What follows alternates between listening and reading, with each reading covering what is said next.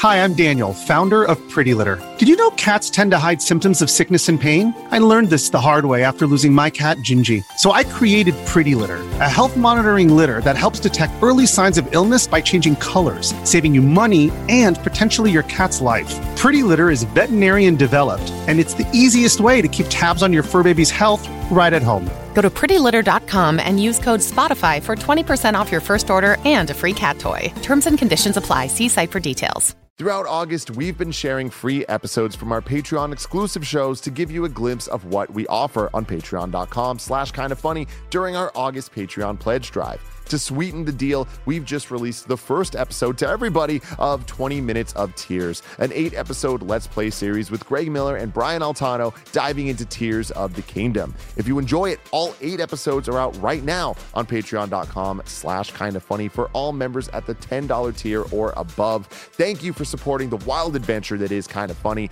If you haven't joined in yet, kindly consider doing so before the month concludes. Thank you all so much.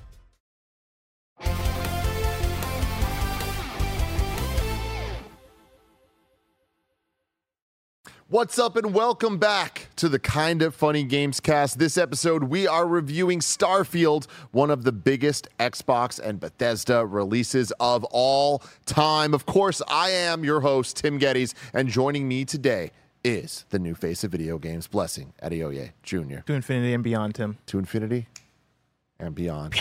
Of course, joining us as well is the Big Daddy himself, Greg Miller. Murph! Running out the side of the desk over there, we have the Nitro Rifle, Andy Cortez. Don't leave me, Murph. And our lead reviewer on Starfield today, welcome to the spare bedroom, Paris Lilly.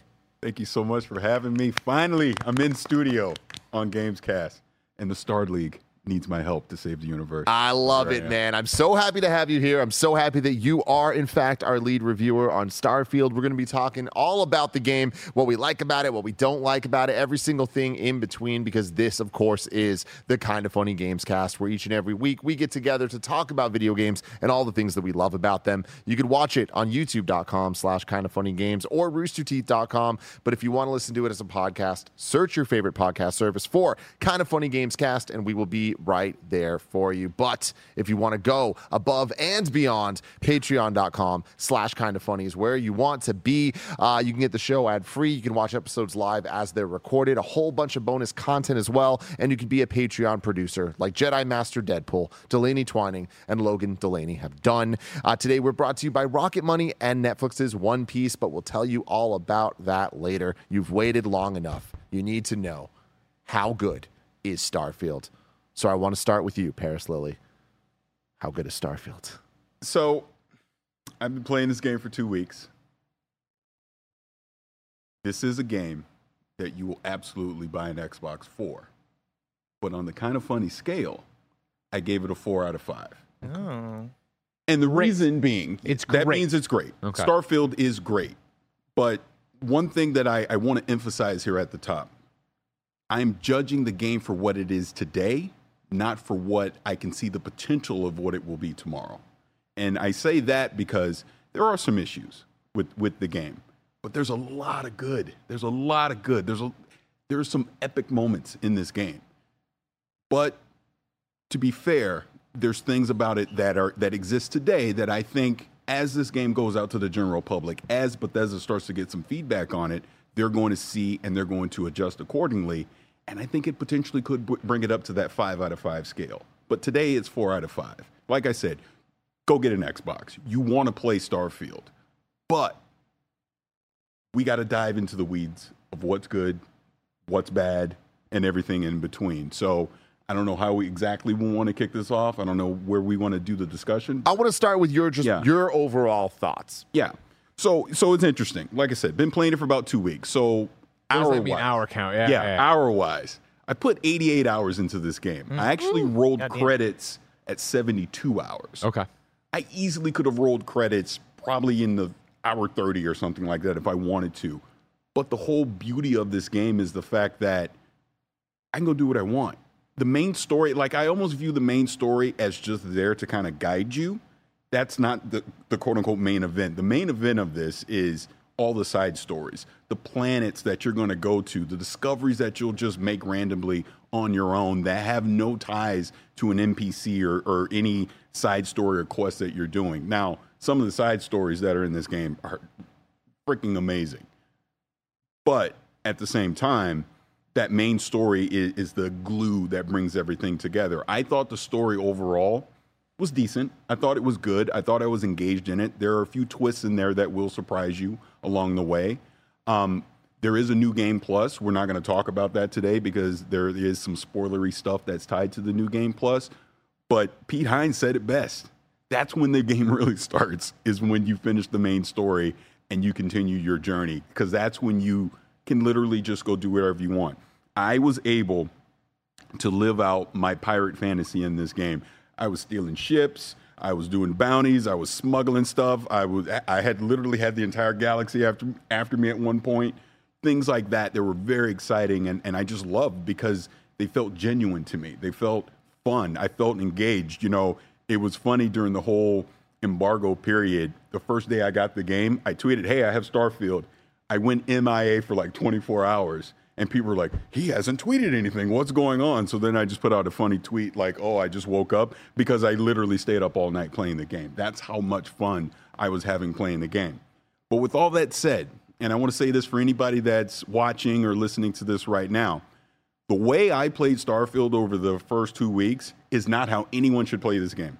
Because the beauty of it is, you'll be playing this now. You'll be playing this 2 months from now. You'll be playing this 6 months from now. You'll be playing this a year from now, because there are so many things to do in this game. And that's kind of the beauty of what Todd Howard and this team at Bethesda has created. It's this space sandbox that they've given you that if I just want to be a space explorer and discover planets and do resources and surveys, I can go do that. If I just want to focus on, I'm building outposts and I'm just setting up my whole resource network, I can do that. If I want to be an asshole and be a pirate and steal ships all the time, I can do that, right? If I want to be one of the freestyle rangers and basically be the sheriffs of the galaxy, I can go do that. If I want to be in the Vanguard, I can go do it, or I can do all of it, or I could be a pirate and join the Crimson Fleet. You can do all these things in the game, or you could just do one. And you're going to spend so many hours doing just that versus trying to do everything at once. Whereas I played it, I tried to do everything. I don't think that's the way you should play Starfield at all. I think you should play it the way you think you should be in the galaxy versus trying to be a jack of all trades, right? I did play this on the Xbox Series X. I did play it on PC. But more importantly, I played it on the Xbox Series S. No split-screen co-op, I heard. Yeah. But most importantly, because this was probably the number one thing I saw over the first 2 weeks, was performance. It was great. This is arguably the most, if I'm saying this correctly, the most bug-free Bethesda game. This is the most polished Bethesda game that I've ever played. There's still some bugs, but nothing truly game-breaking. And we'll get into some of that, I'm sure.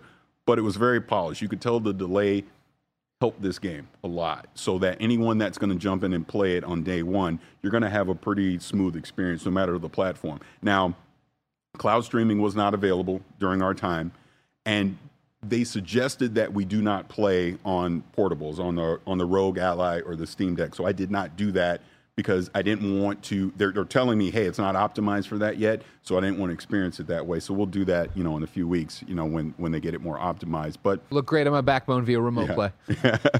But overall, I mean, like I said, I think it's a great game that has the potential to be an epic game. But there's some things that they're going to need to tighten up over the next few weeks and months, and I think they will get that through community feedback.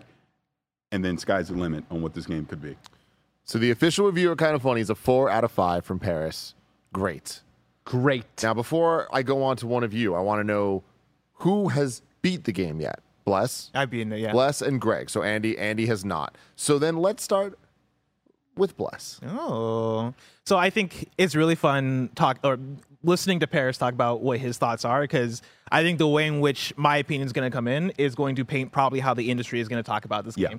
Because you're coming at it from a 4 out of 5. I'm going to come at it with a 3 out of 5. Interesting. I think this game has very high highs, and for me, it also has astronomically low lows. Yeah. And the high highs come in the fact that it is a Bethesda game. If you're like me and you like playing Bethesda games, you're going to get that out of Starfield. It carries the same kind of gameplay loop as a Bethesda game. It carries the same kind of fun, the same kind of writing, the same kind of quality as a Bethesda game. And the parts of it that shine as a Bethesda game are the things that I'm taking away from and being like, oh, okay, that was a good time. There are story moments in the main quests and a lot of the side quests that have stuck with me and have had made this game memorable. But at the same time, the things that come in and really define the astronomically low lows that I'm talking about are also the things that make this a Bethesda game, right? Starfield is a Bethesda game. It is also a Bethesda game from 2015 in a lot of ways, where it carries a lot of archaic systems. It carries a lot of lack of quality of life features that you've seen games over the years come in. And this isn't me just talking about Baldur's Gate 3, because I think that's going to be a big comparison, because the game is coming directly out after Baldur's Gate 3, and Baldur's Gate 3 made such a big splash not only just a month ago, but this is me bringing in experiences with Baldur's Gate, experiences with Disco Elysium, experiences with Outer Worlds, experiences with Zelda. So many different RPGs and open world games that have come through and really redefined and modernized the way in which we talk about open world games. And so for me, I think there are three big failings that I have found in Starfield, and those are quality of life, Bethesda jank, and the content being lackluster in a lot of the places. Starting off with quality of life, there is a list of things where I go through and I start off Starfield and I'm like, wait, really? Like, this is what we're working with here, right? Like, the game loves you being in loading screens and menus, more so than any game I've played this year. This game wants you to be in menus. To travel from planet to planet, you got to go into that, go into your start menu, go into either the mission log or the star map menu. If you happen to be in the wrong star map menu, where it's like the galaxy as opposed to the planets, then you got to click in. Then you got to like click the planet you want to go to, unless it's in a different solar system. Then you got to like grab jump to that system, and then you got to land on the planet. There are so many steps to do the exact things you want to do and get to the exact places you want to be, and for me, that's a big hindrance. The control scheme on controller is very janky. Like, it is not good. I did not like playing this game on Xbox. I found a way better experience when I switched over to PC, and I ended up playing most of the game on PC, both for the performance of it, but also because I think the mouse and keyboard experience with this game is just much better. The map, I would describe as horrendous. I do not like the map in this game. There are, depending on, I guess, how you're playing, where you are in the game, there are multiple different kind of maps that you have. Again, you have the galaxy map, you have the space map, and then you have the surface map. The surface map being the maps for the planets that you're on, right? And on those, you have such little detail for where the points of interest are, where if you're looking for something like a store, or where I can fix my ship, or where I can go to buy guns or whatever. That stuff is just absent from the surface map in a way that I think is unforgivable for the way that this map is designed, right? There are simple things that I wanted to do in my playthrough of, oh yeah, let me just go to the store and buy some med packs so I can have heals for this next mission. And I had to text the Slack and be like, yo, where do you guys get this stuff? Like, where can I go to actually get these things? And I think on one hand, the game kind of rewards you for the familiarity of, okay, I found a spot. Like, I'm always going to Aquila City in this specific place, so I can buy my med packs or I can buy my ammo. And then if I need to get ship stuff done, I'm going to this specific place. I forget what's the main planet called? I already forget what it's New called. Atlantis. New Atlantis. So I'm going to New Atlantis to get ship stuff done. And like, Technically, it's a city called New Atlantis on Yes. Jemison. Come on, guys. but yeah, I had to like Act like you played 80 hours of the game. Wow. I had to find specific things. Well, you know about the spot in the well. I don't know. Well, I want to catch people up, right? I played 40 hours. I've beaten the game. But yeah, stuff like that. The map, I think, is really, really bad. Even something as simple as a conversation log is absent from the game, where you're going through, you're talking to NPCs, and you know, I kind of like I really like reading back through conversations to catch up on like, okay, did I miss something? Okay, what did they say earlier? And I can't even do that, right? Even things like mission descriptions for when you go through the quest and want to pick quests, they have that, but it's so like, it's only like a couple sentences. it's abridged It's to quite the degree. very abridged to the point where I'm like, where there are certain missions where I'm like, okay, let me catch up. What am I doing here? And I read the mission description. I'm like, really? That's all? Like, that's all you're going to give me? Like, I really want the breakdown of what's going on here so I can make the right decision. Yeah, going from step to step, where like step 3 tells you, well, this and this happened now. Step 4 tells you an updated version. I agree with that. But that's a lot of quality of life stuff that I find issue with. When it comes to Bethesda jank, I think Paris is right in terms of this being probably the least buggy Bethesda game. It's still quite buggy. And also I think more so it's just janky, right? There are moments where I think Roger might have caught this in the when we recorded our first hour of gameplay, where I turn around and my gun is just like inside of a door, just jiggling around and doing all this stuff. There was a time where I walked out of a structure. I walk outside and I see a ship. And like some of these ships are on loop where they'll land on a planet and then take off. I walk outside, one of those ships landed and took off within the span of like 5 seconds, like 5 times. Where it like flew off, came back, and like was just doing like a sped up loop for whatever reason, and it took me out. And then like an enemy I needed to fight spawned out of nowhere. I'm like, what the fuck is going on here? Like this game is wigging out. There are times where my game crashed just from me trying to travel to a specific planet. And I tried it multiple times in the same planet. My game would just crash, so I had to go over to Xbox and do that on there so I could actually get that done. More jank stuff following NPCs sucks, right? You have like the missions where you have to like follow somebody, and they move at such an awkward speed, right? Where it's like it's like too fast for walking speed, but fast enough to where you have to like try to keep up. Yeah, you can't run, and so like you run 2 steps, stop. You run 2 steps, stop to like try and keep on pace with them. That kind of stuff are things that make it feel like an old game, right? These are systems, mechanics, things that have been fixed in other games that I am surprised to not see fixed here. And then my last thing here is lackluster content, where, you know, like I mentioned, there are shining moments in this game. There are missions that I'm going to remember for, oh man, yeah, Bethesda did their thing here, right? Both moments in the main mission, but then also moments in side missions where, yeah, Paris is saying, join the Crimson Fleet, do this thing. And like some of those missions are really dope. But then at the same time, there is so much side content that feels so spread thin. Like it feels spread throughout a universe where one of the things that I really wanted to do was join a mega corporation in Neon.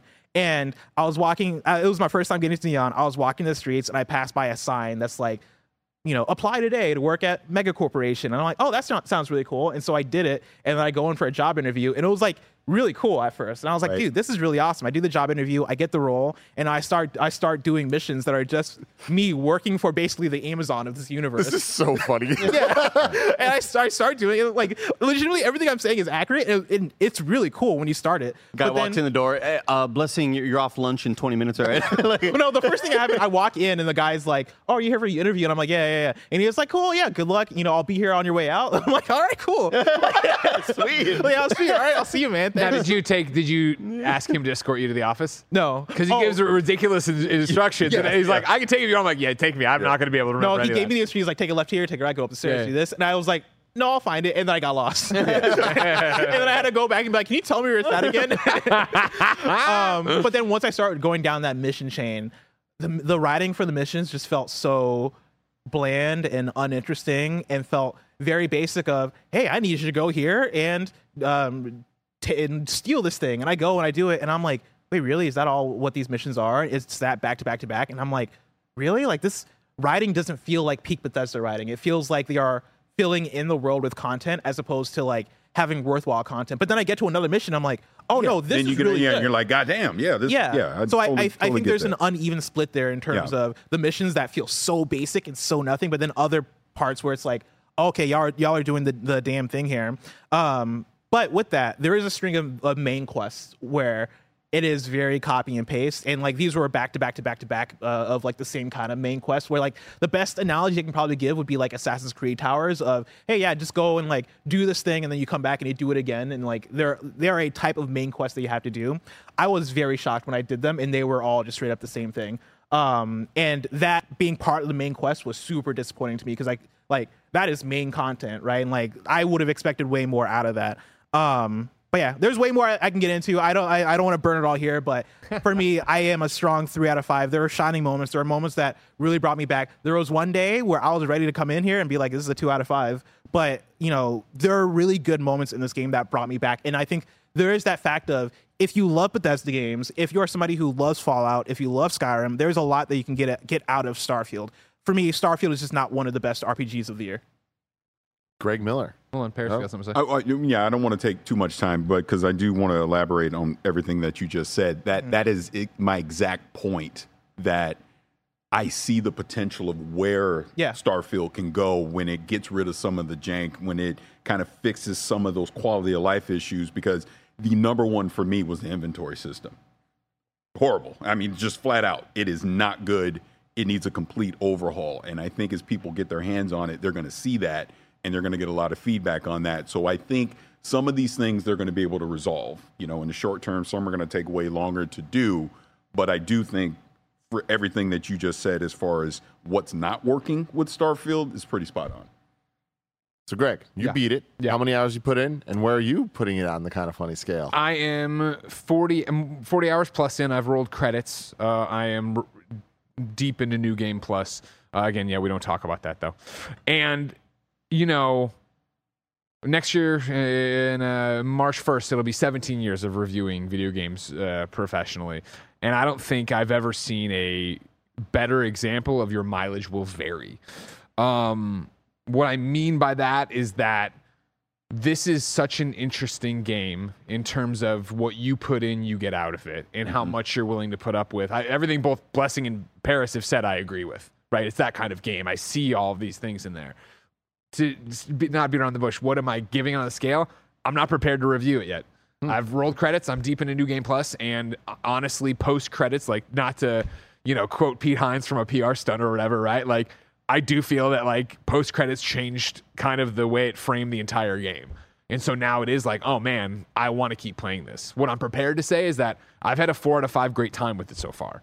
I have had 5 out of 5 moments. I think the game is a 3 out of 5 when it comes to looks. I've had 5 out of 5 performances in it, literally, that made me tear up, like on the verge, if not fully crying. I have had 2 out of 5 performances where I'm like, is this someone who dropped coffee off at Bethesda that they're like, get in the booth and say something? You know what I mean? Like, it is that entire thing. And get me in there. You know what I'm saying? Andy, 1,000%. I know what you're saying, and I'm right there. So where that all nets out overall, I think gets into a more spoilery discussion. I think there's a lot to go on in terms of it, but I think the main argument to be had here is what your expectations for Starfield are and what you're willing to put up with. And what I mean from the top of that is that way back in the day, when we were preparing for Fallout 4's review, you asked me, hey, what would make it a disappointment? And I was like, if it was just Fallout 3, but in HD, if it was just a modern Fallout 3, and it was a modern Fallout 3, and then Fallout 76 has come, and da-da-da. And I've noodled this idea for a while of Bethesda RPGs. What you been noodling on, Gray? Fallout 3, we all lost our minds for, because it's an amazing game. Skyrim, so many people lost their minds for because it's an amazing game. But both of those games, I feel we looked at and might have said, oh, well, they didn't know what quality of life was. They didn't know that this thing would be advancement. It was what they were being held back was what gaming was at that time. But we've seen at bats now where I think we have to have this conversation of like, listen, Bethesda is great at making Bethesda games. I will be shocked if in a year they've changed the inventory, because I think this is just how they do inventory. This is just what it is. And I think it is ridiculous when it comes to be not even over encumbered, the way they use the cargo hold, the way they do anything else. It's chaos. And like, then you can switch ships we've known, right? So like, I get a better ship, but I put all my stuff in there, but then this mission required me to use an older ship, so I did it, which overloaded my old cargo hold, but then I needed to put in the stuff to repair the ship, but I couldn't put it in because the cargo hold was overloaded. Let's not stressing, man. And like, I'm 30 hours into the game, and I'm like, you know what? Jettison, and I'm just shooting resources into space that I never used. Greg, there's a crewmate of mine, MIA. Don't know where she is. I hope she's okay, wherever she is. But like, Lynn? You put everything in her pocket. No, just like somebody I found and recruited. Like I loved her being in the crew because of what she specialized in. Don't know where she's at. I hope she's somewhere safe. I hope she's like living. But did you give her a bunch of stuff? Is she carrying a bunch of your stuff? No. Okay, she was just on my ship, and then stuff happened, and now I don't know where she's at now. But can I say this? With her. Can I say this about the inventory system? Yeah. Because it is my number one gripe with this game. For a game that is it literally is encouraging you to go out, discover these planets, find these resources, get like the creation engine, the way the attention to detail that they have on these levels. It is literally encouraging you pick up everything that you freaking see. And you're constantly like, I maxed out my weightlifting immediately. That's one of the skill perks I'm sure we'll talk about. It's one of the first things I maxed out. Still wasn't good enough. Every companion I had is a freaking mule. Load them up. Yep. The ship, load it up. It is still not enough where I got to fight it. What's really funny is that I had to boot up Fallout 4 just as a reminder of like, all right, playing Starfield, this is what it is. I remember loving Fallout 4. So like I booted up just to get a taste of what it was. And what I immediately remembered, because I loaded into Diamond City, and I was like, oh, wait a second. And then I went to the weapon workbench in Diamond City, and that weapon workbench is where I stored every single item. Yeah. That's how I played that game too, where I'm like, I need some place to put all the stuff that I'm just not carrying, and it turns out to be the weapon workbench. Yeah. And I think they try to solve it with the ship cargo system, but it wasn't enough. Yeah, it's just simply not enough. I would not be surprised if day whatever patch happens. Hey, we've updated the cargo. Like I don't think it will, man. I think this is who that's they are. Just number pushing, though. Like, I know. I think when it comes to layout and everything else, that takes a lot. Yeah. Layout, I'm not even. But I think tune the numbers up, add a couple of digits to the end of it. But just to back on, so my top level, which I know is just us talking, which is great. This is great. Thoughts of it, right? What I'm struggling with right now is I think it's a 4 out of 5 great time for me. And again, this is going to be a very personal game for everybody of what you put up with and what you do, right? 100%. I think it's a 4 out of 5 great time. I wonder if it's a 3 out of 5 game, if that's what it is, and where does that shake down and all these different things. For me, what this game has done is something I've wanted out of every RPG I think we've reviewed at Kind of Funny, where I talk about all the time of like, man, this might be the one I actually role play in, that I make a character and I go through the thing and da-da-da-da-da. And it didn't happen with Cyberpunk. It didn't happen with Fallout 4. You heard the stories, or you see me make a Taylor Swift or somebody who looks like Kevin or whatever, and like it just becomes me effing around in the city or whatever. What Starfield did is, I think, have a very abrupt intro. Me and Bless both looked at each other after day one. I'm like, I don't know about this, man, right? Yeah, like, we got suddenly, like, you're thrust into this thing, and you've got a ship in the galaxy. But okay, like, what am I doing? Why am I doing? Okay. And I didn't like my character creator that I created, that is up now, I guess, on the video we made. I tried to make myself. Didn't like how I looked, didn't really connect with it, didn't do the thing. So I'm just stealing, but then I'm trying to be good, but I'm doing the thing or whatever. I think night 2, I finally ran into like the plastic surgery place. I was like, oh, okay. Remade my character to look like Becky Lynch from WWE. I'm like, all right, this is more inclined. I ended up becoming a space cop on a city, an old West cop. I was like, this is all right enough, da-da-da. And then, through the magic of what Starfield can do, I had already found this, pickpocketed a guy, got a thing in there, like, oh, there's some loot over here. I'm like, all right, whatever. And finally it was like, I'm sick of the main quest being just go do this, just go do that. I'm going to start doing some of my side quest stuff. Pulled that one, went and did it, ended it. And I literally was like, that was the coolest side quest I've ever done in an RPG. And not only is that true, it is now framed who I am in this game and what I will do going forward. This is the one we talked about. Yes. And that gave me, okay, I am off to the races now. And then it became, okay, I'm pretty sure it's probably the same person you're talking to, ran into a companion, and I'm like, you're the first companion that I click with, that I like, that I'm doing what I want to do in these games. That isn't, I was never space pirate, it was never that bad, right? But I would do something, and they'd be like, I don't know about that, and Sam gets all mad at you or whatever. I would be like, okay, cool. And then now we're together, and we do a thing.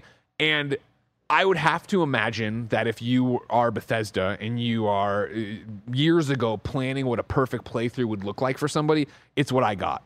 Where all of a sudden my character, who was just whatever, a miner, who had a background in sculpting, that's what I picked in my backstory, right? A former sculptor who's now a miner. I'm like, all right, whatever. But I did this thing. I found purpose in the world. I found a character to connect with. Shit goes south, this happens, crazy things happen, blah, blah, blah. There's tax, whatever, blah, blah. It, the loss of somebody motivates me and like do the thing. And then to, like I'm talking about, get to the end of the game, have New Game Plus as an option and be like, this is just recontextualized everything and going forward does all this stuff. That's where I'm at of like, we will sit here and get into the list of gripes I have. The fucking local navigation is abysmal. It is insulting. And not to mention to drop you into the first city of being New Atlantis and be like, yo, there are 3 different districts. There's the commercial one and the embassy one, and they all look exactly the fucking same. So you're wondering, like, which one am I in? Yeah. I'm trying to get back to that shop, and I can't do it, right? Like, all of that is here. All of that is there. I don't agree with Bless on the controller stuff. I thought controls felt great. I really had a lot of fun playing it. I think everything I'm saying and how I'm still torn up and da-da-da, this will, and this is a crazy statement, this will, I think, be the Bethesda game RPG that I look back on most fondly. Skyrim I enjoyed. I was never a fantasy guy, whatever. Fallout 3 was... You're not a space guy either. I'm not, exactly, which is crazy that I like this, of course, but then I'm sure a lot of people are going to hate it because of the lack of free space you really feel like you have in this game, where so much of it for me was, go here, do this. Fast travel, fast travel, fast travel. I'm not really flying. I'm not really dogfighting. But again, this is where I'm getting into, and I'm sorry to go so long on this, right? One of the things you said when you were talking about was genuine and how genuine the game is, and you called it out for being an RPG. This is a nerdy-ass RPG.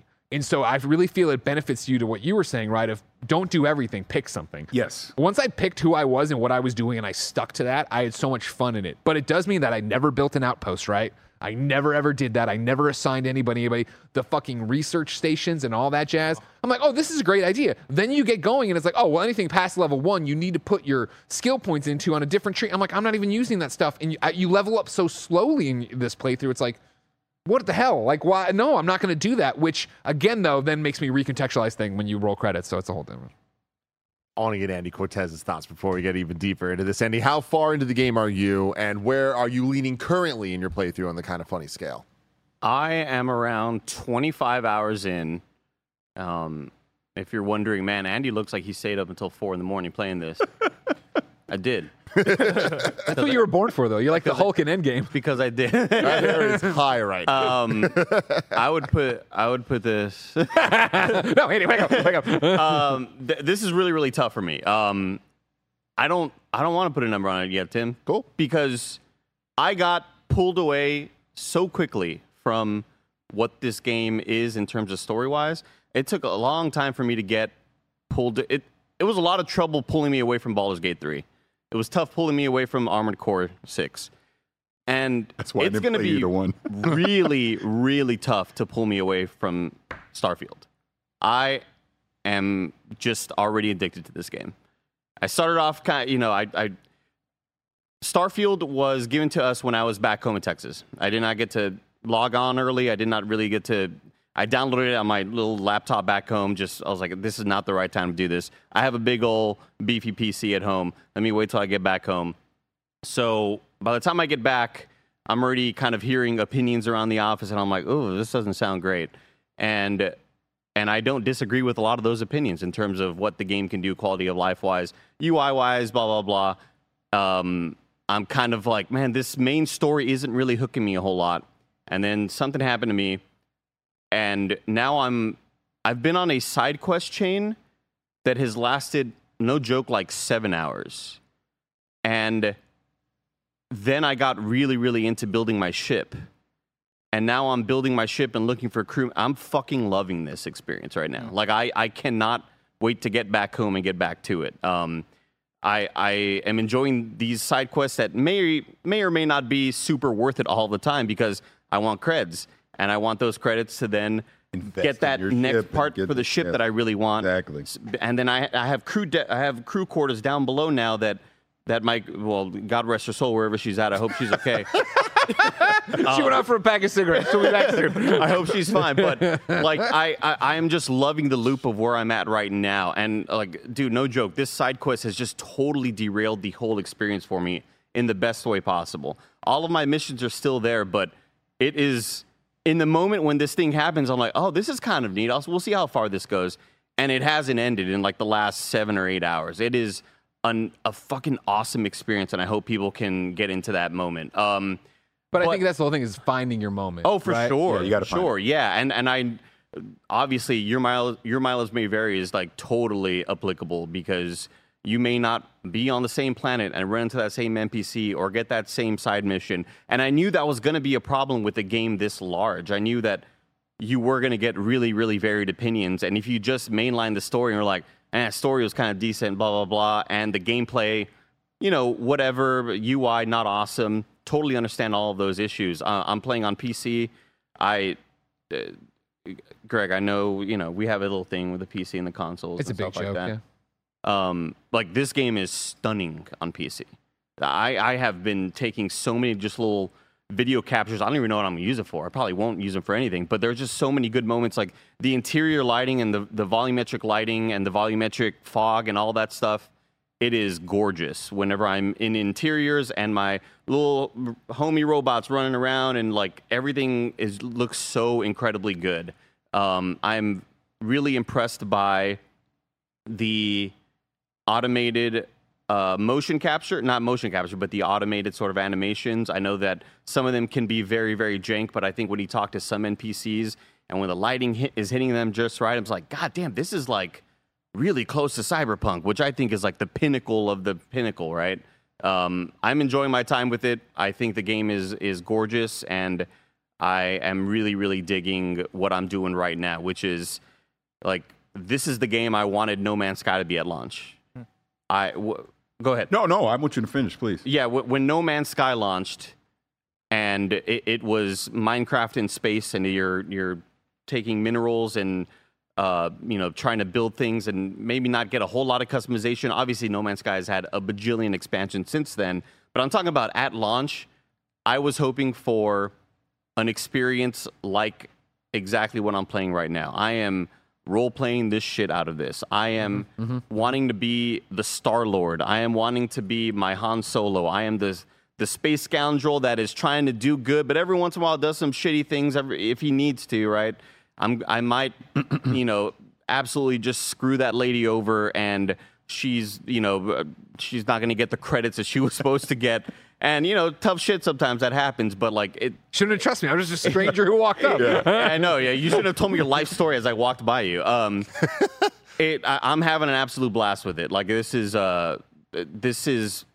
for me, when I think about, when we talk about expectations of what we get with the kind of final product, and this far surpasses what my experience was with like Cyberpunk when Cyberpunk arrived, right? Like I thought I was going to be having this sort of role-playing experience in Cyberpunk. And with Cyberpunk, I just did a lot of cool side missions, but I wasn't really living in that world. Here I am like living in this universe, and I'm looking for all of these little home shops to find where, that's an actual outpost. There's a lot of NPCs there. There's a lot of people at a bar. Let me go walk at the bar. And I walk at the bar, and when you hover over people, it'll say citizen or miner or whatever the hell. But this dude says ballistics engineer specialist. Let me go talk to that dude. I need a ballistics dude on my ship. Like, it's so badass, man. I'm loving it. So I want to get to Paris. I want to get to Greg, and then I want to open this up a bit more as a conversation. Yeah. But first, I want to take a word from our sponsors. This episode is brought to you by Rocket Money. Every single person I know that has tried Rocket Money has been shocked at how many subscriptions they have that they forgot about.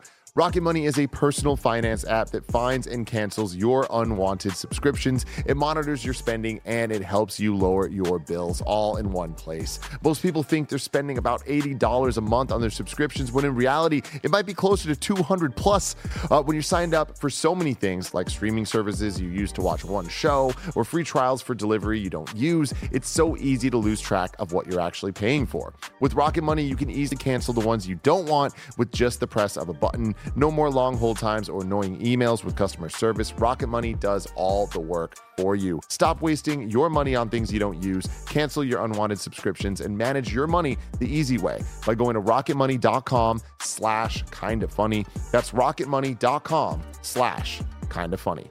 rocketmoney.com/kindafunny. This episode is brought to you by One Piece on Netflix. The global phenomenon One Piece has finally gotten a live action adaptation on Netflix. This is an incredible world ruled by pirates, filled with never before seen superpowers and a hunt for a legendary treasure called the One Piece. It's an epic action adventure about following your dreams, searching for treasure, and ultimately finding your chosen family. The series was made by fans, for fans, old and new. Showrunners Matt Owens and Steven Maeda are huge fans of the manga and come at their work from a fan-first perspective while still allowing new audiences to discover and fall in love with this story. Manga creator Ichiro Oda was involved in every step of the process at a level which was never seen before in any previous live-action manga adaptation. One Piece is an action-packed, warm-hearted, and joyful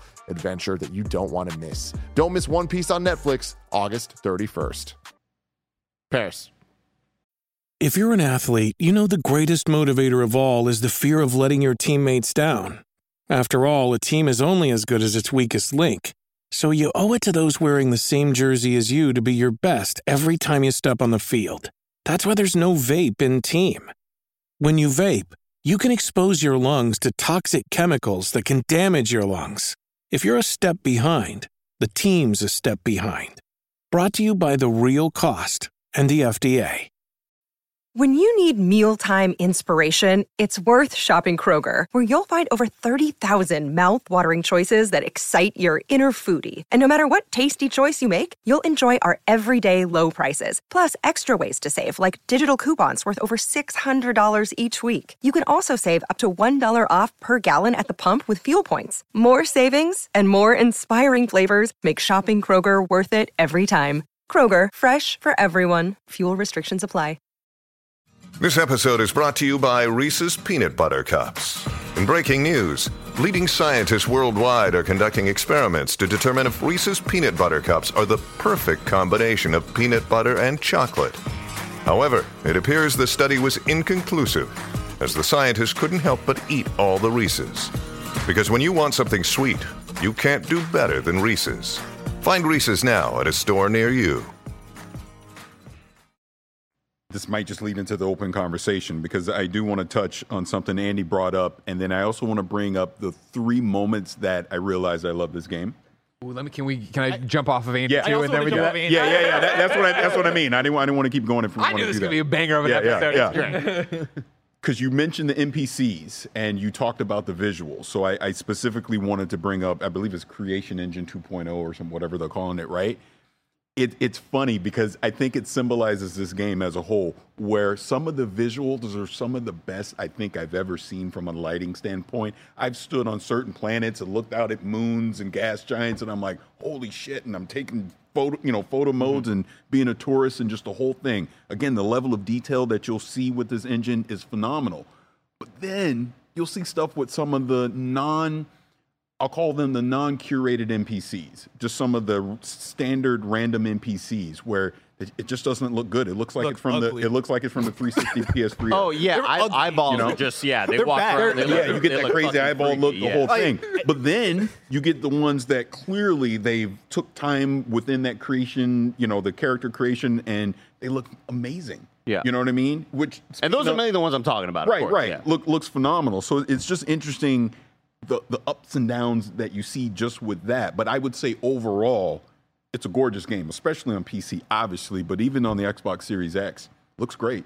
Yeah, I wanted to jump in with environment design specifically, because I do think, I'll call it set design, right? The set design of when you walk into some of these settlements, when you walk into like a space station and there's like people living there, and you walk in and it feels and looks like a lived-in place. Yes, those were the parts of the game where I'm like, this looks incredible. Like, it brings me back to, I think I said the same thing about Cyberpunk, right? Where in terms of the style and like how much it oozes like genuine, we're curating a space here. We're making this place look like, what if a group of pirates actually stayed here and lived here and went to the bar here, and like, what does that entail in terms of what you need in terms of, this person is like, doing sales for this part of the station, and like they really do such a good job in creating an environment. But then, in terms of the character design, that's where I kind of disagree as far as like, I think a lot of those characters look really ugly, and it gets really awkward when you talk to them and you're talking to them from like a bit off center, where they then have to like this learn. whole thing, like where they're sitting at the bug. bug. What do you want to do over there? Why the fuck are you bending your neck like that, Walter? I had to talk to someone through someone else's butt at some point. Like the camera angles were crazy. And like when I finished talking to them, and then they like do this. Yes. Why are you walking backward? Like, who did this? That's where I disagree in terms of the Cyberpunk comparison and the character designs and the animations. I think, the curated characters, the main characters that you're meeting, I think have that level of, okay, you look great, but I feel like any of the side characters look really bad. Greg, I want to jump to you real quick, like to address the Andy statement there. Sure. Well, I had a bunch of things I jotted down from Andy, right? I think one of the things, again, where I'm like, is it a 3 out of 5 game that I'm having 4 out of 5 fun with kind of thing, or whatever? And why I think I'm more towards a 4 out of 5, right, is that 40 hours in, credits roll, new game plus going, right? I also can't wait to get back to it. When we were building up to credits last night, I was like, all right, this has been good, but I think I'm going to roll credits, and then, I'm going to do X, Y, and Z indie that I have in my box right now, get ready for Baldur's Gate on PlayStation, et cetera, et cetera. And then once I rolled credits, I was like, no, I need to get back, and I need to do this, and I need to see this. And I think one of the things you called out was, you're making memories here, right? You're making your own thing. That's the biggest back to the RPG thing is, as the character, making a history there, that I really am connected with these characters and what I did and the choice I made here or whatever and blah, blah, blah. But then also you talked about being derailed, right? And what we all find out of the game. I saw the ballistics dude. I hired no one for my ship, right? I let 2 people on, my companion and then another person that we're not going to name names that I just liked from earlier in the game. I was like, fine, you roll with me because I like you and I want to get you out of this Not Barrett, cave you were. I hated Barrett. Oh, no! I hated really? Barrett. I eventually liked Barrett. man. I did not like Just like real life. Just like real life. Come on. But, you know, on top of, like, I didn't do this and I didn't do that, blah, blah, like, the lock picking.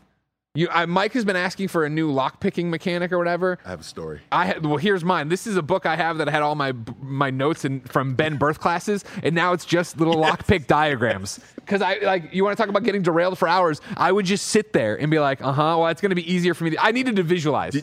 I couldn't keep it all in my head anymore, so I just have these diary of a madman notes, and then also my shopping lists for ammo. And then when I was like, I'll try making shit. And I was Now, like, is this a good or bad thing? This is amazing. It's amazing. Did you get? Because again, like you don't have to do this, Tim. No, you don't. Like you definitely have to do it like this. But I mean, if you're like, lockpicking is not my thing, fine, fuck off. You don't get the stuff in those rooms, and you're fine. No, but question: did you upgrade to master lock? Oh god damn. Oh my god! Yeah. Literally, I got the fucking slide rule out. Yeah. Oh, it was insane. Yeah. Doing It's a awesome. master lock. And again, that's the thing where, again, I think, like, on that first playthrough when I was like, God damn, I am leveling so slowly. Because, and I should point this out, too, like, the way leveling works, you see the perks we're talking about and leveling it up to this.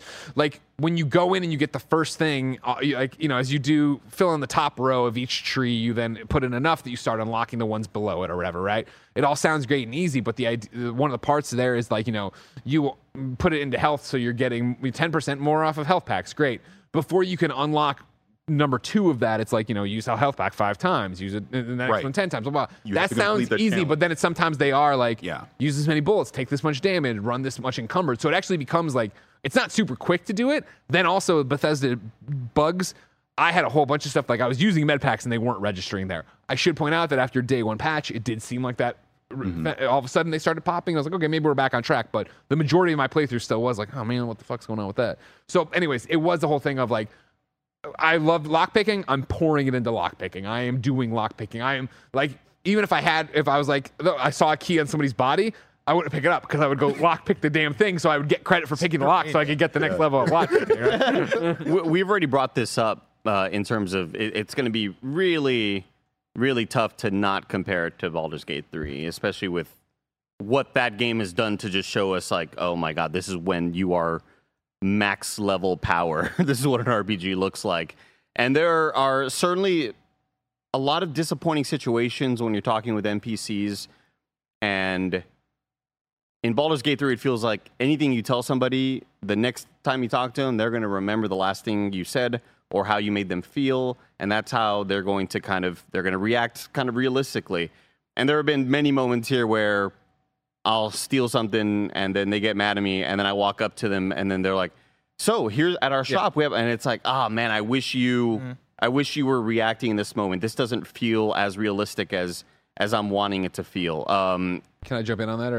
Or go ahead. That's one of the things I talked about blessing on day 1 or 0 or whatever you want to call it, where it was like, I feel, especially coming off of Baldur's Gate 3, which is such an amazing RPG, jumping in here, the seams showed so quickly. Where it was that, oh man, this still is just a Bethesda game, which again is a great game. Don't get me wrong. I'm not taking away from it. But it was that, like, you jump in, all right, cool. You're this person. You joined Constellation. We explore the stars. Okay, cool. I lead it. I'm going to come with you on your first mission. Okay, I do that. I get that. Oh, Sarah didn't like that. Sarah didn't like that. I go back and we drop off the thing and we're in the, main, meeting space. And she's like, all right, well, I should say congratulations and welcome to Constellation. I'm like, all right, cool. And then I that was like the canned thing that I talked to her through. And then I hit her again and her face literally turned in on itself, frowning, like, I can't believe what you just did. And I'm like, oh man, like this feels like Hall of Presidents shit where you had the program, welcome to Constellation, everything's, and then I was like, couldn't we have done another take of that line if you were already mad at me? But like, that's not how this system works. That's what a Bethesda game is. I want to contribute to the Baldur's Gate 3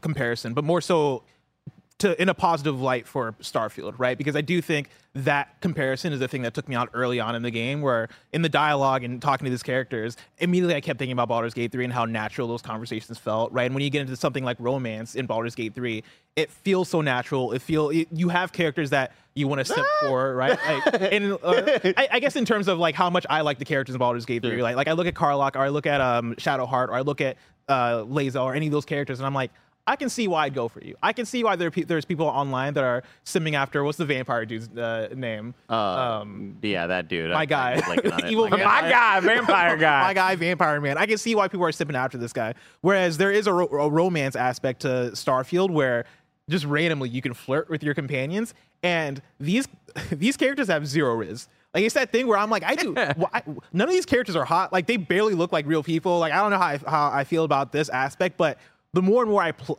play Starfield, the more and more I identify the type of RPG it wants to be versus the type of RPG that Baldur's Gate 3 is, where, I think this game has opened my eyes to, like, oh man, this is almost like more of a sim, RPG, where you can, like, do what you guys are talking about, right? I can go and I can join the Crimson Fleet and I can do this whole quest line that's really cool and really dope, and I can make my own outpost and do whatever the fuck I want in the way that I want. It's not necessarily about these, like, deep storylines, these intertwining things that characters remember. It's all about the sandbox, and that is the RPG that Starfield wants to be. And that might take away from, if you're somebody looking for the Baldur's Gate 3 level of, writing and curation and all this stuff, right? That takes away from that. But I 1000% see what y'all are talking about in terms of living in this world and wanting to be in this world and how enticing this world is, especially when you pick a direction, go in it, and, like, just get to experience it as it is. Exactly. And that's like what I was saying at the top, and then, I was saying it after you gave your impressions as well. This is the way we played this game is not the way to play this game during review. It just simply isn't. The fact that both of you didn't want to put a score on it, I kind of didn't want to either, for that very same fact that there's still, like I said, I'm almost 90 hours into it, and I feel like now I really feel like I know exactly what I want to do and what I want to focus on in this game.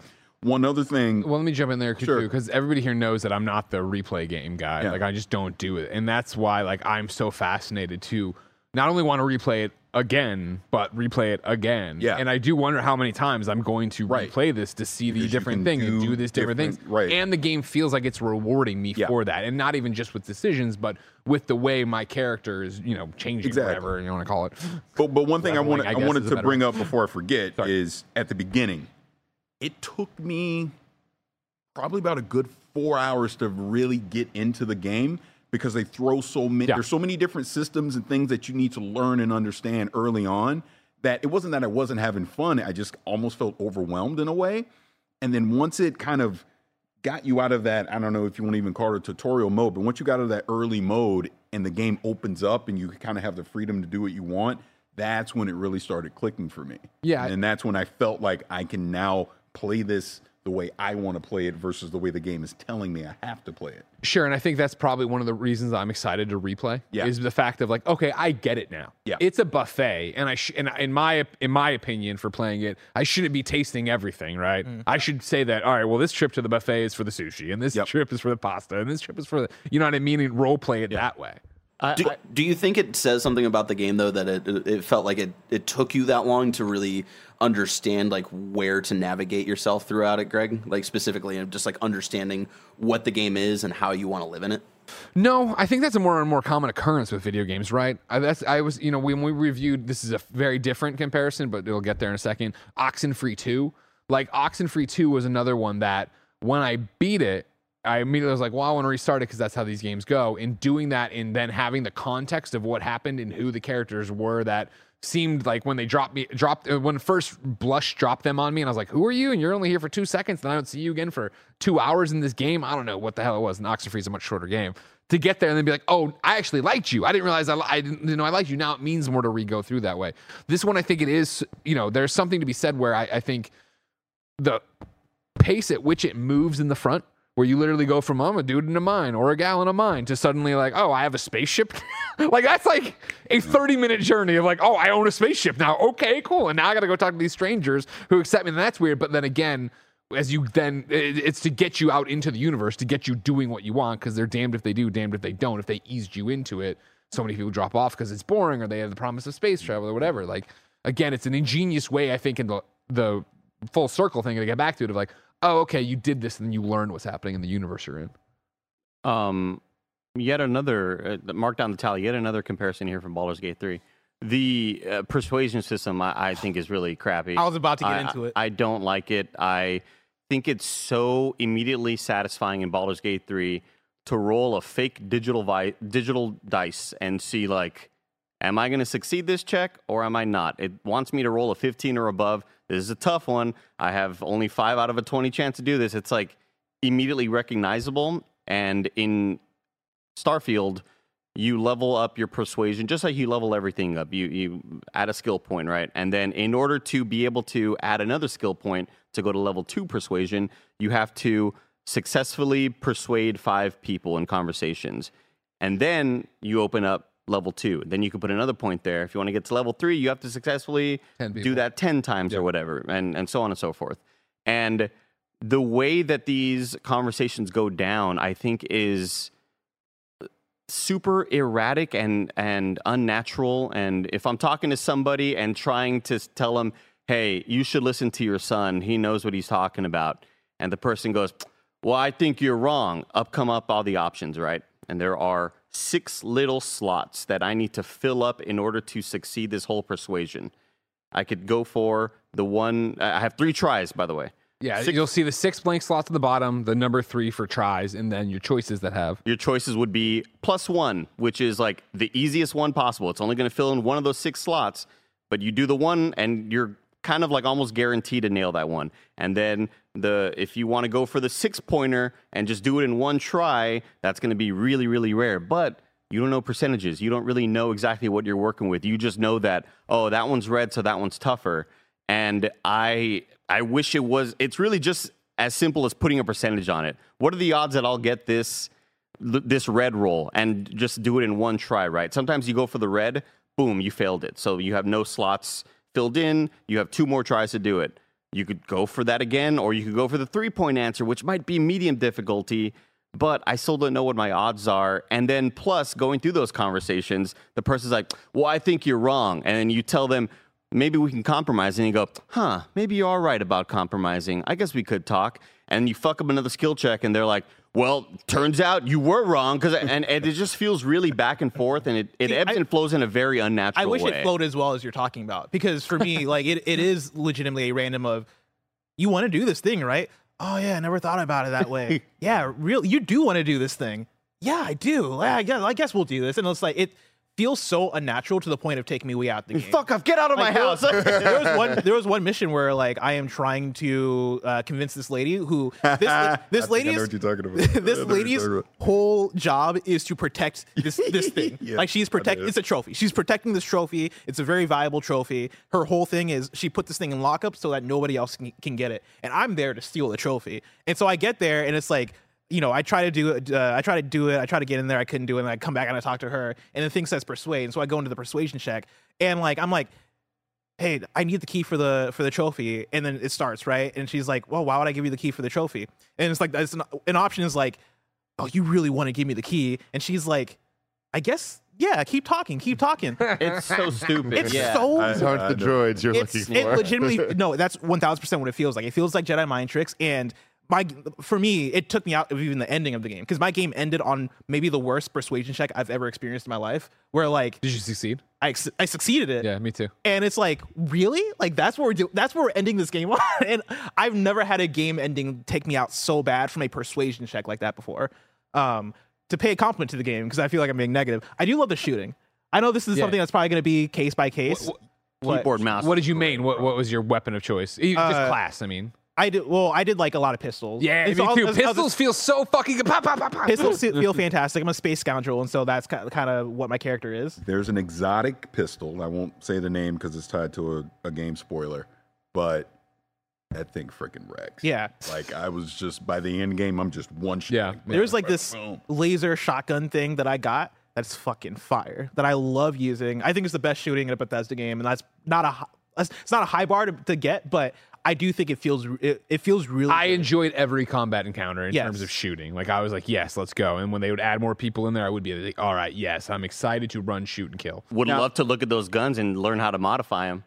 Don't fucking know how to do that. I don't know. Like, every time I go to the little gun modification thing, there's just a lot of shit that it shows me. I'm just like, but you didn't do this and go fine. I guess I have everything I need for that. Why can't I? Oh, you have it, but you haven't gotten the skill out of the skill tree to do the thing, to have the fun. I think tutorializing is like a big issue in this game as well. Like, I wish I'm so happy that I wanted to look into the ship modification on my own, because I think I took one look and I was like, "Fuck no!" I will take on, what do they call them, like a PC off the rack. I'm like, I'm fine. I will say the ship modification, super satisfying, very, very cool, and that levels up as well. There are parts you can't always get from, and different vendors have different ship parts, but I will say keyboard and mouse has definitely made that experience a lot easier. Yeah. You're talking about specifically going in and moving the pieces of the ship like a model. Yeah, because you can upgrade weapons, which I found easy enough. And picking that engine, hitting duplicate, hit the Z button, and it flips it horizontally. Put it on the other side. Like, I felt like I was working in 3ds Max or Photoshop. Like, very, very cool.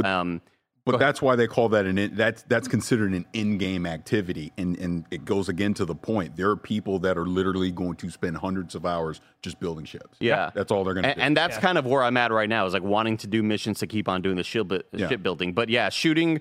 I think this game is like so much fun to play on keyboard mouse. Like, the shooting feels great. The jetpack boosting. I have this really cool Magnum that just like, it's almost like Cassidy in Overwatch, like his big Magnum shot. It's really, really dope. There are a lot of neat little additions to all these weapons to make them acidic or to make them fire or whatever. That, like, there's a lot of cool modifications there and a lot of different weapons. And I think it's super realistic, and it makes sense for there to be a bajillion weapons and a bajillion types of ammo. I just hate that there is a bajillion types of ammo. You got to write it down. There are write down what you're looking for every time you shop. I'm looking for 27 caliber. It makes sense to me, right? This universe is big. There's a lot of different planets. There's a lot of different gun manufacturers on each of these planets. It wouldn't make sense to find that random gun in this other planet. Like, I get where they're going. They're coming from it from a logic standpoint. There's a lot of shit that doesn't make sense in this game logic-wise. So I don't know why they're so true to their word here. But I feel like I'm constantly out of ammo.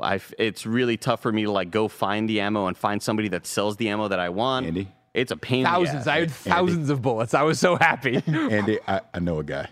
What? I know a guy. He knows a guy. I know a guy. Oh shit, he knows a guy. He's got to go to Aquila City. But this actually just brings up the whole point here. Again, just talking about the combat real quick. I thought the gunplay felt good, but the enemy AI, and I played on normal, by the way, and I didn't mess with the harder difficulties. I just stayed on normal. I'm gonna scale it up now. But I felt the enemy AI. It never asks us, right? No, I never asked. Okay. Which is going to bring me to another point. But I felt the enemy AI was kind of all over the place. Sometimes I felt it was really good, and sometimes I felt you're just standing there waiting for me to shoot you, kind of thing. So again, these are things that I feel that the overall theme of what we've been talking about when we talk, the negative things, where they can improve. Because part of the big problem that I have with the game in that sense is, like, I think the outpost is actually a great example of what I want to talk about. So the very first outpost I built it in an extreme environment, extreme conditions. And I go, what the? And like, I took my time, and I'm like, man, this outpost is dope. I did all this great stuff. Why is no one coming to my outpost? Why can't I get this going? What is going on? Turns out you needed to unlock that outpost skill. Yep.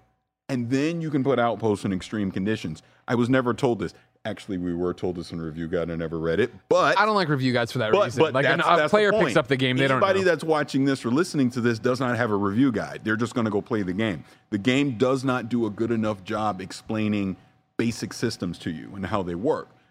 Research, crafting, things like that. I figured it out, but there's nothing telling me how to do it. There wasn't a mission specific. Like, there's an activity telling you to do it, but it doesn't tell you how to do it. And sorry, my question about that, right, because I want to stay in this, is this is, again, where I struggle with, they have a vision for this game, clearly, right? And it's not like, oh, maybe we should make you Should we have a map? Oh, fuck, why don't we think of that? Or why don't we have a local map, right? Like, they want it to be that a guy. Yeah. Or did you go down this corner and do this? And they want things to be...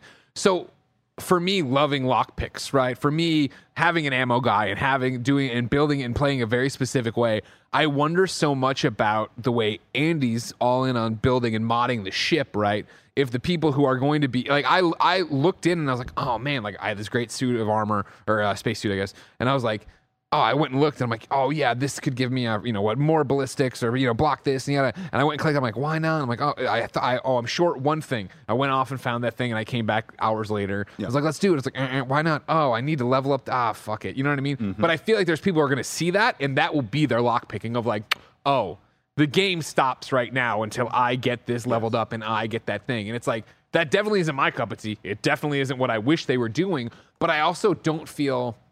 I never felt in this game, and again, the cards, mileage will vary, all this stuff, it's a random deck deal. Playing on normal, like, it very much felt like a story game, because I wasn't being challenged. I was, at times, level 13, and I would run into level 34 dudes, and I'd kill them no problem. I was like, I don't get where the leveling's happening. Yeah. It was this thing of, I didn't feel the need to go and have the best suit of armor or whatever. I also found a bunch of cool armors and whatever. Just wanted to look cool. Yeah. Yeah, exactly. So it was like, I think there's going to be a gamer that wants that, who wants to have the best thing and have all the perks and all the thing, and that's what we'll do, and that'll be their thing, but they won't outpost maybe, or maybe they will, or what.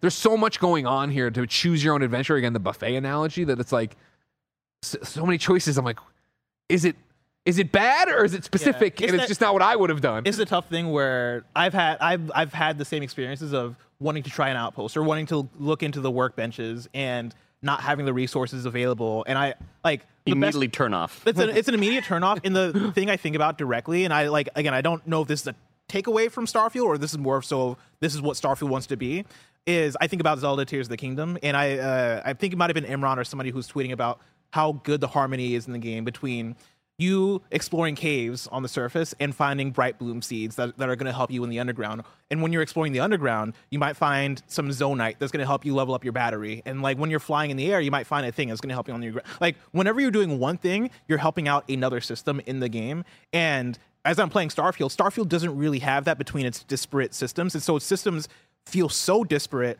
And I think they kind of want it to be so that people can really pick a lane. But if you're somebody who's coming in, you're like, I just want to play Starfield for the story and just experience the game the same way I experienced Skyrim or Fallout, I think you're not going to have as great of a time because you're not. I'm like, you look at one thing and you're like, well, I don't have any of this shit to help out building a base or doing this or doing this. So I'm just not. Because I wasn't playing No Man's Sky. Like I wasn't going to random planets and, oh, this planet has beryllium. Let me go find like. That's a completely different place. When I tried to cook and it said, do you have any calcium? Like, why the fuck would I have calcium? I'm a space pirate. So I want to jump in on that. You bringing up Tears of the Kingdom, the conversation y'all are having about the lack of tutorialization in this game, the amount of things you can do that seem to need a lot of different resources and all of this. All of you have played this game in a reviewer sense, like back-to-back, just hours binging all that stuff. Do you think that by design, this has been kind of made to be a Tears of the Kingdom-esque community experience of people being like, how do you lockpick? Oh, I know a guy in real life. You know what I mean? Like that type of thing. And like, if so or if not, like, is that the right decision for this But game? see, what you bring up is actually a great point that I did not think of until you just said it. Maybe so. Maybe that is the point. Maybe it is to get us to kind of collaborate together, but not everyone's going to do that. It makes me wish there was like an Elden Ring message system, because Elden Ring kind of does the same thing, right? Where it's like these games kind of expect you to talk to other people and have that social experience, but because of that, they have systems built in that help you talk to people. And so here's, I agree with everything. This is such a fascinating take. I would say again, and this will sound preposterous, as this is an Xbox published game. I would say this is a game by Bethesda for Bethesda fans.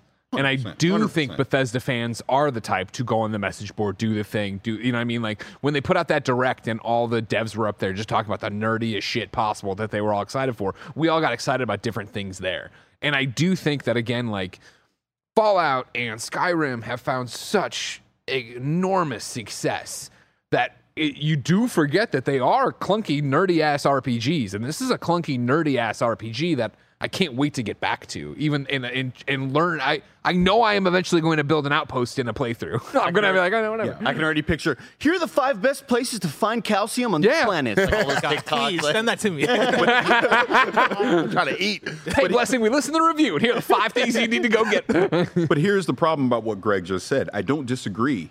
The most hardcore Bethesda fans are going to just devour this. They're going to love it.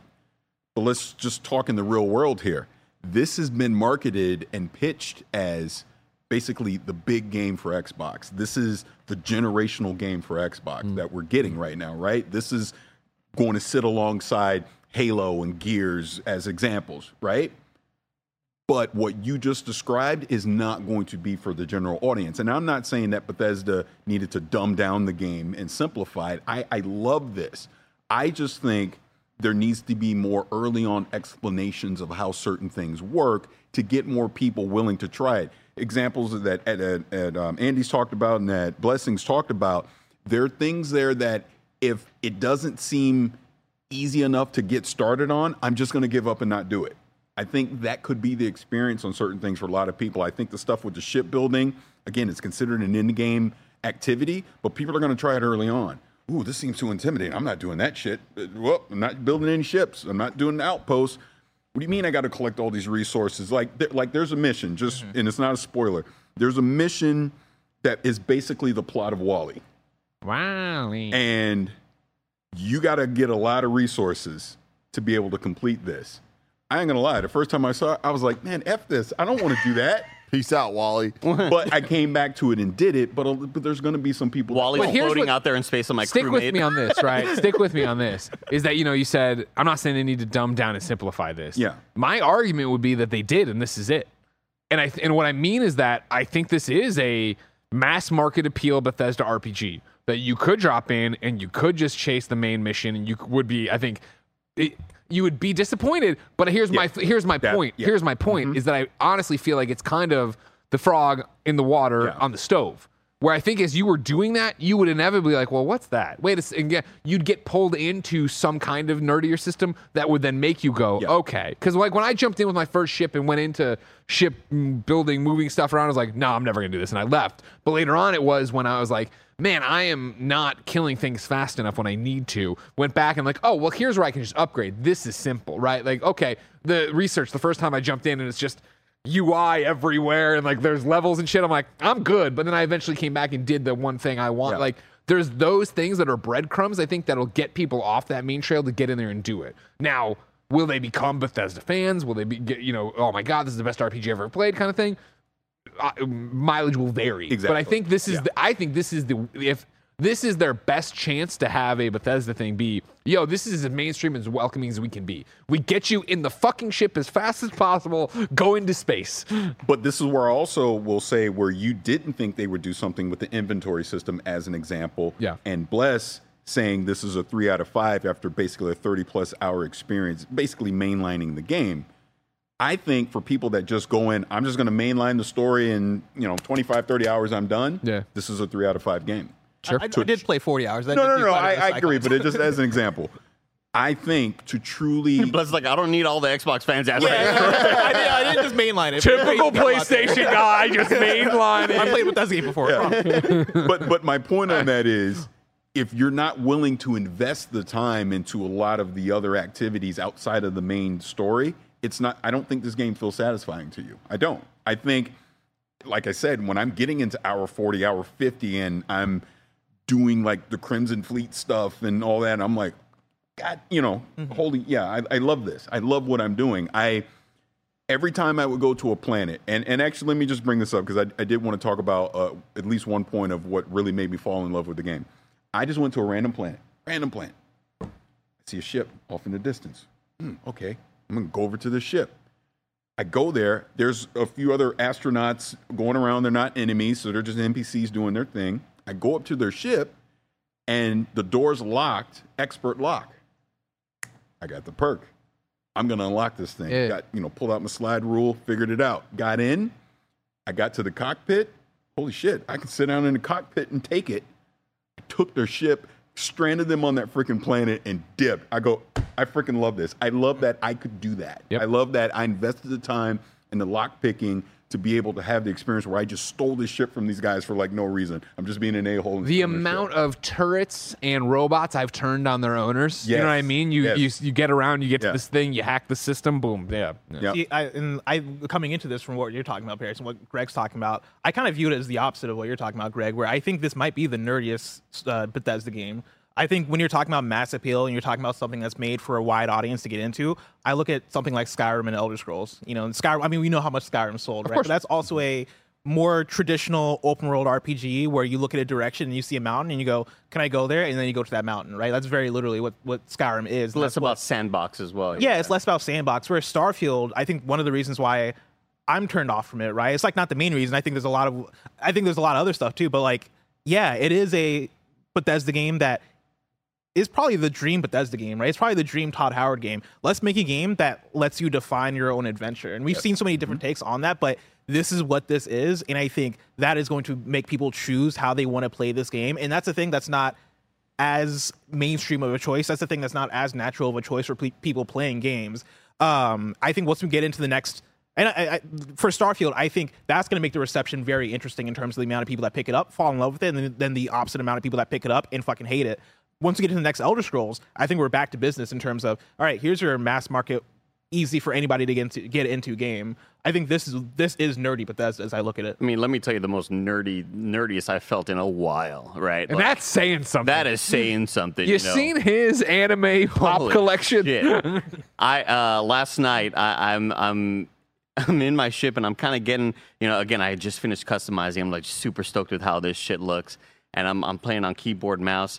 And the way flying in this game works, it's not just Rogue Squadron or Star Fox. It is more akin to the way Star Trek Fleet, the Starfleet Command, the VR game that we played, or a lot of other Star Trek games in the past where you have a certain amount of cells of power and you have to divert them to missiles, to ballistics, to shields, to engine, and you're constantly switching back and forth in this battle. Oh, maybe my shields are down. I need to pull some away from... And the way to do it, right, we're using the WASDs, right? The WASD, or the ASWAD, what Kevin Coelho calls it. And I could hold... if I wanted to switch between my missiles or go to my ballistics or go to my lasers, I could hold the Alt button and do left and right. But I could use my right hand to hit the arrow keys. And I feel like a fucking I feel like Spike Spiegel. I feel like Malcolm Reynolds from Firefly. Because I'm in there and I'm like, keyboard mouse, taking out these dudes, taking out their shields. And I'm like, oh, my missiles are down. Beep, boop, beep, boop. And I feel that, though. I have the exact fucking experience. Cool, dude. Very cool, even on controller. The space fights are the only times I press like this button on my mouse. Dude, I didn't know this button existed. Dude, I'm telling you, it's like... I'm sure a lot of people in the comments will be like, "Oh, Andy, you got to play Steel Battalion." I'm thinking of all these other the Armored Core, Star Citizen, or the other sort of like space flight simulators, Star Wars Squadrons. This one for me is like the one that has nailed it for me. The one that has nailed space flight, and the one that I am not dreading space flight. Like, I'll never forget when we first thought we were going to be able to fly ships in Destiny, like way back in the day. I remember. And how much I was looking forward to that. And then it came out and it didn't happen. I was like, dang it. And then I ended up playing some space flight game later. I was like, I don't think I like space flying. Like, in Rogue Squadron, it was cool shit because I was a kid and I didn't, that's all we had, right? But I eventually lost my love for wanting that as a genre. And this is like just brought back all of those feelings. And again, I need somebody to control my lasers, and I go find some dude in a bar who is a laser specialist, and he's just this dude who looks like he's been divorced 4 times, and it's like, get on my ship, bro, let's fucking fly. Man, like, it is so cool, dude. It is like that role play that I've been looking for. So I know this is the review of Starfield. Obviously, we're going to be talking about this game a lot in the coming months. There's going to be many discussions that need to be had that we've started already about a year ago. Speaking of, don't forget the Xcast FAQ that they're doing. You're watching right now, hopefully, when this posted on Thursday. We're recording that this afternoon. So as you read reviews, as you watch this review, as you have questions, write them into kindoffunny.com/Xcast. so they can answer. And in addition to this review on Gamescast, the Xcast, your questions answered, we're also starting Snowbike Mike's first ever playthrough of Starfield on twitch.tv/kindoffunnygames. Thursday, August 31st, September 1st. How many days? 31st. August 31st. I always forget. 9 a.m. You know? So when this review went up, if you're watching on Thursday, right now on twitch.tv/kindoffunnygames, Mike should be streaming. And he's streaming as long as you want it. And what's really special about this is, Mike is our Xbox guy, host of Xcast. He is a big Bethesda guy. He's a big streamer.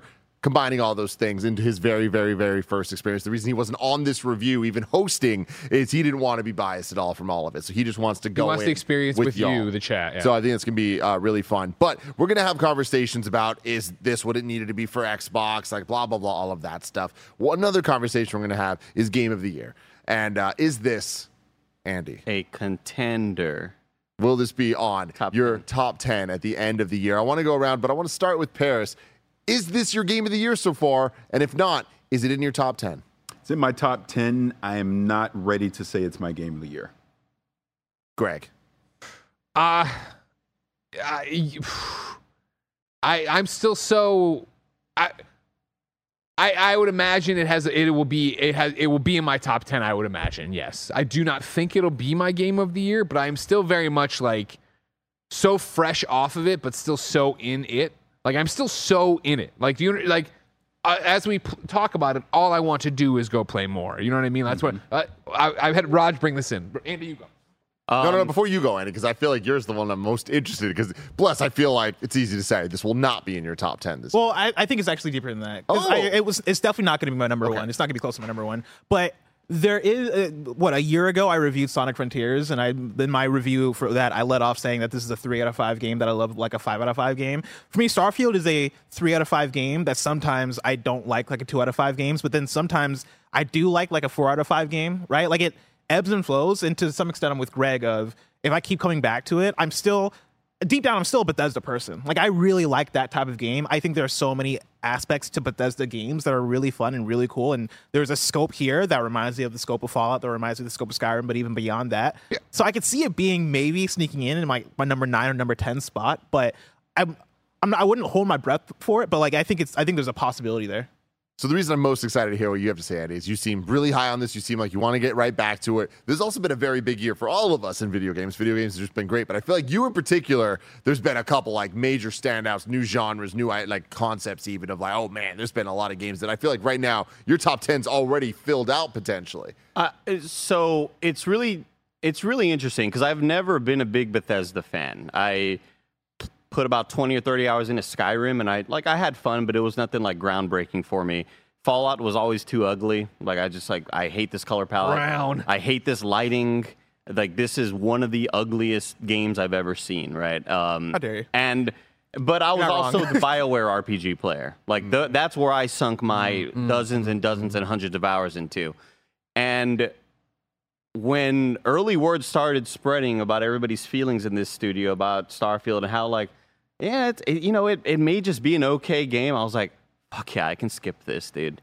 Because generally haven't really been into Bethesda games in the past, and why would I get into this one when there's a lot of other things to play, especially right now where I still want to get back to Baldur's Gate 3 and Armored Core 6. And about 5 hours in, I'm like, yeah, maybe it is just an okay game, and maybe I will end up skipping it and eventually passing on this. And also, I felt very, very glad that I was gone when it did come out, so I wasn't giving the responsibility to Andy, we need you to beat this. I'm glad that I was on vacation while this happened, because I feel like I've been able to experience it at my own pace and kind of get the hang of it. And all that is a very, very long way to say that. This was a very, very unexpected game for me. On the previews, I thought it looked amazing, but after what everybody was saying, I was like, oh, maybe I'm not into it. I think there's a good chance that this does sneak in to the top 10, possibly even top 5, if I continue to go down the route that I'm going and kind of finding the love and finding my own fun in it, I love it. So this has been the kind of... Hold on. I ran off to get this. Oh, yes. You asked, I hit up Upspec Gaming and asked them to send me the X screen, which is the one you attach to the Xbox S, so that I can more comfortably play it both on the couch with Jen, and then I can also take it to Canada when we go on our trip, because that's like how much I want to keep playing Starfield. There we go.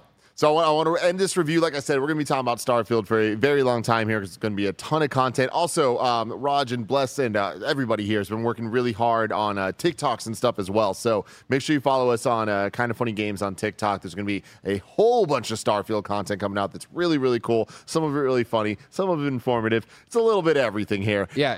Our first hour, remember, is up. We have a first hour where we all recorded. We made our characters and then recorded our first hour. Raj cut that up into one big video that's going up. I forgot. This may be Game of the Year because they have mustaches and beards disconnected. Huge for me. Huge. Finally. Like, when this is all recorded on where I'm like, I'm going through I'm like, all right, here it is. This is like the moment of truth for everybody. And I'm starting to lose faith in it as the beards start getting, I was like, oh man, they're just going to get bushier and bushier. Boom, it pops up. I fucking lost my shit, dude. I love that for you so much. Ton of great content. The thing Greg's talking about, I think, is really, really cool. Roger worked so hard on this of editing together.